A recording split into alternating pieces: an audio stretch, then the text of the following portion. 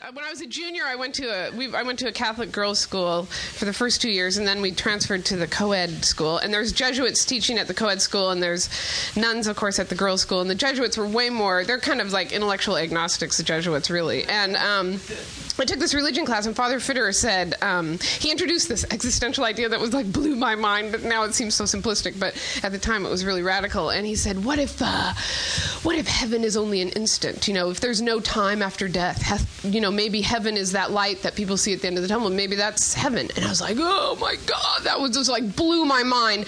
And I came home, and my mom was commenting out the bathtub in the bathroom. And I came in and I go, Father Fitterer said that heaven is like an instant. There's like no time at all. And my mom stood up, with the comet and the rag, and she dropped the rag and slapped me as hard as she could across the face. And it took me, till I was 35 to realize you don't walk into a Catholic woman's house who has 5 kids and tell her heaven is an instant. That is not what she wants to hear.